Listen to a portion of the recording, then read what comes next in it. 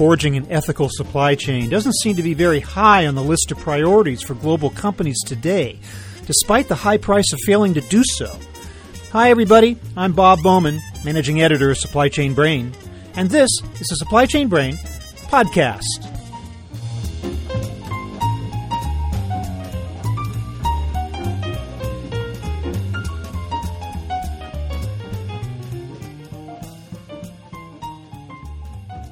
In our last episode, we heard about some pretty low scores among apparel and footwear companies seeking to put a stop to labor abuses by their manufacturers.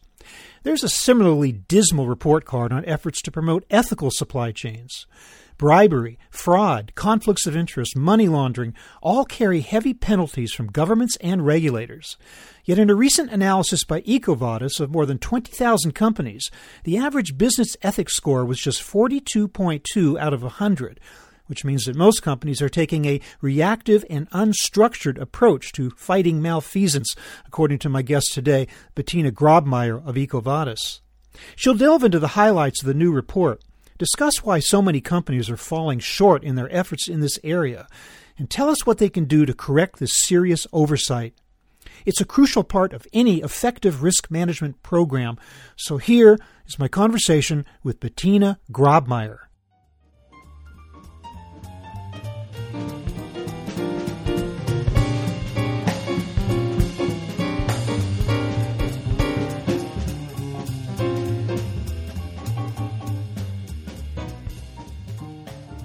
Bettina Grobmeier, welcome to the show. Hello, Bob. Thanks for having me. So we have a new study from EcoVadis about corruption in supply chains as a critical issue. And it is an important issue to address, especially in light of the fact that you have revealed that the average business ethics score is 42.2 out of 100. First of all, how do you score business ethics? Yes, well, maybe I can start by providing a little introduction on what we do here at EcoVadis. So we're a collaborative platform that provides sustainability ratings, and corruption is one of the issues that we cover in those ratings. So we decided after almost 10 years of existence that it would be interesting to look at this incredible pool of data that we're sitting on, since we do about 20,000 assessments every year, looking at how companies manage those corruption risks, and to kind of analyze and benchmark the performance of the companies that we're assessing, and to try to break it down by regions, but also by industries, to identify what they're doing and where they're falling short. Here, the main finding is that there's still a lot to do. Most companies are doing things, but maybe they don't have a very formalized way of addressing corruption risks. So the global average that we found in that business ethics piece is 42.2 out of 100. What we look at when we assess the management system of companies is first policies, then actions, and finally results. And here, clearly, there's a lot to be done still. Often companies either start by implementing some policies, for instance, a code of conduct, but they then consider that they have addressed all their risks, or they implement a few procedures here and there, but don't report on KPIs. And so, we found that there's no formalized, consistent way for companies to address those risks. Is the information that you gather for purposes of this report all self-reported? Is it based entirely on what the companies tell you that they're doing? So, no. We use an assessment questionnaire. That's a tool that we use to collect supporting documentation. And that supporting documentation coming from the company itself is then the basis for the assessment. So everything that the company declares is then verified by our analyst team. And then this supporting documentation is completed or complemented by what we call our 360 Watch. And that's an internal database that we developed over the years, looking at 100,000 sources, leveraging artificial intelligence as well, to collect external information. This means, on one hand, looking at information coming from the company itself, and then we're looking at stakeholder information, so external information on the company. That also gives us a good overview of how the company is operating. And for corruption, for instance, we're going to look at whether the company's been sanctioned on corruption cases, has it been fined, is it on the sanctions list, et cetera, et cetera. Now, the word corruption can be a very broad, in fact, even vague term. What do you mean by corruption? Well, that's a good question. So we here in our methodology, we do have a broad definition of corruption.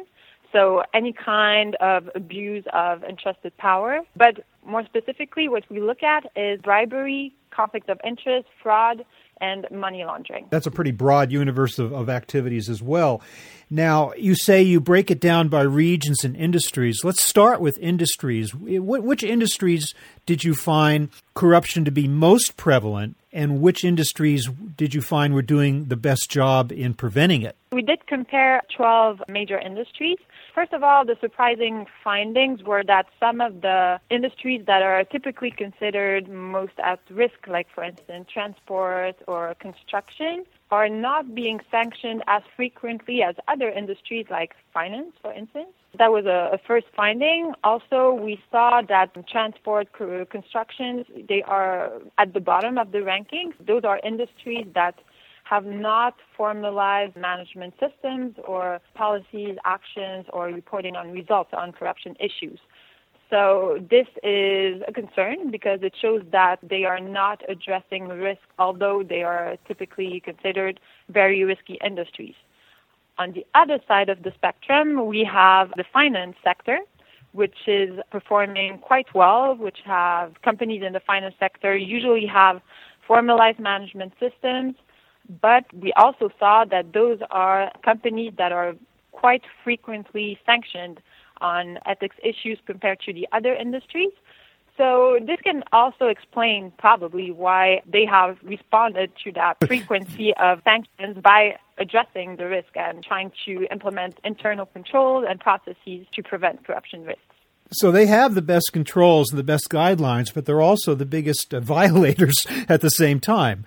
I'm not sure which of those you put before the other, but it does seem to be a little bit ironic. But then again, that is the finance side where the money is, so I suppose it's no surprise that would be where all the action is, right?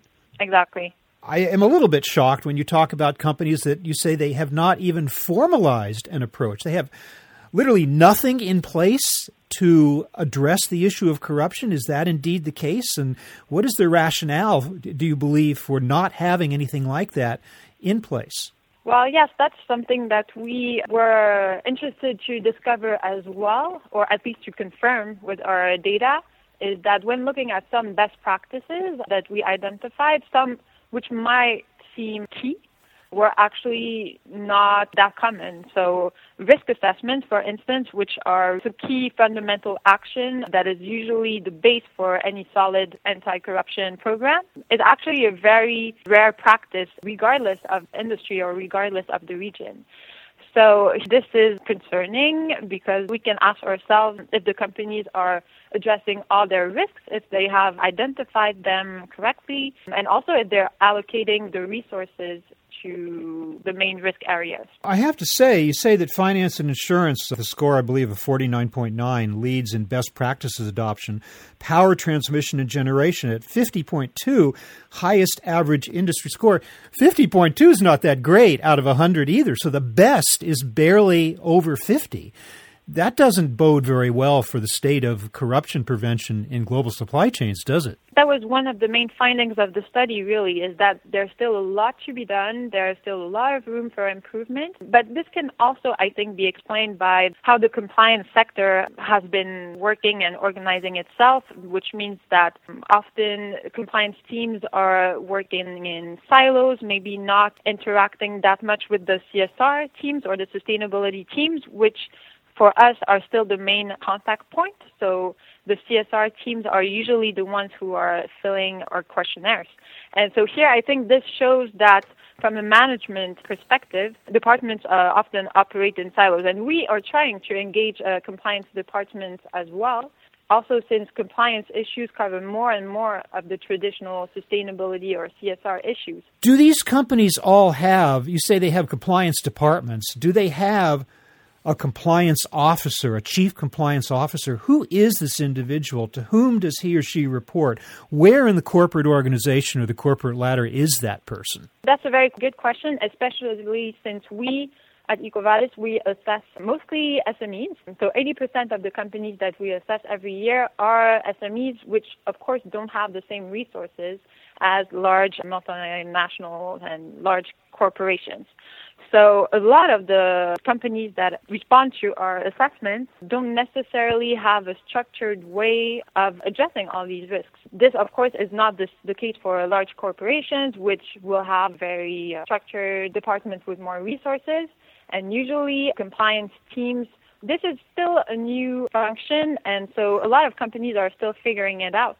But usually they will report directly to the board.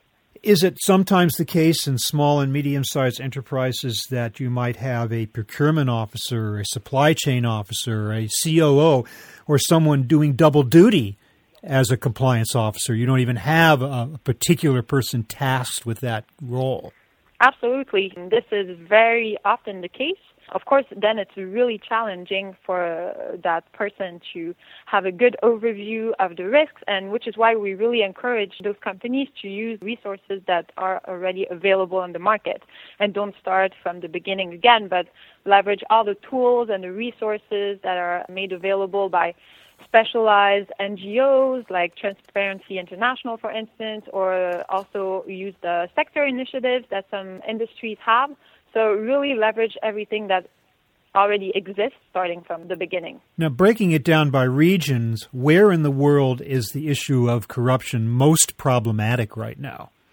If we look at it the other way, where is it not? Corruption is still a very universal issue. And if we look at the Corruption Perception Index, for instance, that Transparency International publishes every year, and that is still very much the reference, it's quite worrying. Some countries are typically labeled as very high risk, like China, for instance, but actually Mexico or Russia are countries that are even below China in terms of ranking. Are there not places in the world where it just is a fact of life that participating in some aspect of corruption, especially bribes, is just the cost of doing business, and that if companies want to be in those markets, they have to do that? Or is that just a dodge? Is that not an attitude that should be taken? Well, I do believe that is very much an excuse that is being used by a lot of businesses to engage in that type of practices. It's true that in some parts of the world, it's a practice that is more common than in other parts of the world. And here, today, the most efficient way to change mindsets and practices is still regulation. And things have been moving on that front, even in countries that are considered maybe less risky, like France. 2 years ago, with the new anti-corruption regulation, things have been moving very fast, and we can see a real difference. Also, when we assess French companies on corruption issues, you can see that there's a real shift in the way that they're managing risks, and that the whole program has become way more formalized. Okay, so give us some practical steps that companies can take in order to improve their anti-corruption efforts, specifically in the area of key performance indicators or aspects of a program that would be more effective. I would say that key performance indicators actually are one of the last steps to implement, because that means that you're already measuring something that is in place. I would actually start by identifying and mapping the risk, and that means mapping all the operations of the business, all the day-to-day operations, understanding where your risks are, and then building policies and procedures to address those risks. This is actually not the hardest part of implementing and rolling out a compliance program, because identifying the risks, it's not that hard. What's hard is really making sure that all the employees are trained and actually implement the procedures that the compliance departments have drafted. And that's the real challenge. And then I would say a second thing that I already mentioned and that I think is key here is that you shouldn't start all over again, and you should use the resources that are available. And also to scale your due diligence, understanding of your risks, you can leverage technology and using tools that precisely aggregate and consolidate all the different information on your business partners and companies that you're working with to really ensure that your business partners are also complying with your policies and that they are aligning with your values. In a multi-tier supply chain, that can be difficult to do because sometimes your business partners are so distant from you ultimately that you don't even know what they're doing. But I guess you're asking for an effort that's difficult to pull off, but I guess not impossible with the proper compliance operation, right? So again, the idea of having an individual overseeing the whole thing specifically, again, is very important, is it not? Absolutely. I think here governance is key. So with implementation and really ensuring that what you implement is actually being used, that it's not just procedures in the drawer. And that's, of course, the challenge, scaling the program and making sure that it's being implemented, especially for companies that have a decentralized organization, that have subsidiaries and business partners operating in risk countries. That's the main challenge. I think one way to motivate companies to move ahead on this area is to find a way to quantify the cost to business of failing to do it. What is at stake? Have you seen figures that might help to kind of dramatize what it costs for a business when it is caught out in some of these actions and what it happens to its stock as a result? I don't have exact figures in mind. I'm sure they're out there. But I think for the company, what's really important is to determine their risk appetite and to really assess the situation and determine with all the data at hand if it's worth it, if it's worth the risk to engage in those risk areas and to perform those risky transactions. Do you plan on doing another study going forward, and if so, when? Yes, we plan on doing more of these studies. So this was the first one that we did using 10 years of experience rating companies on corruption issues. We would like to do this on a more regular basis because I think it's interesting to look at what companies are doing. So there are a lot of indexes out there and studies, but here we have the chance to look at data from over 20,000 companies. So that's significant and that shows real trends. So that's really interesting. When do you expect that you might revisit the topic? We're thinking of doing this on an annual basis. With the same sampling, going back to the same companies again each year? Yes, that of course, but we're also constantly increasing our database. So we might be looking at new data as well.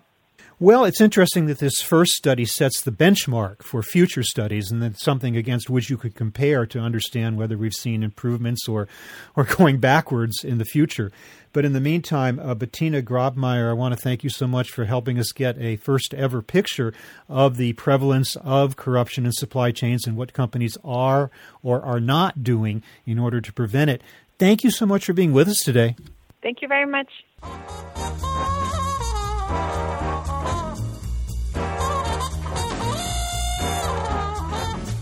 That was my conversation with Bettina Grabmaier of EcoVadis, talking about efforts to battle corruption in global supply chains. We're online at www.supplychainbrain.com, where we post a new episode of this podcast for streaming or downloading every Friday. You can also read my Think Tank blog, watch thousands of videos, and access all of our other content, including the digital edition of our magazine. Look for us on Facebook and LinkedIn, and follow us on Twitter @SCBrain. You can also download or subscribe to the podcast on iTunes. Got any comments or suggestions on this or any episode? Email me at rbowman@supplychainbrain.com. See you next time.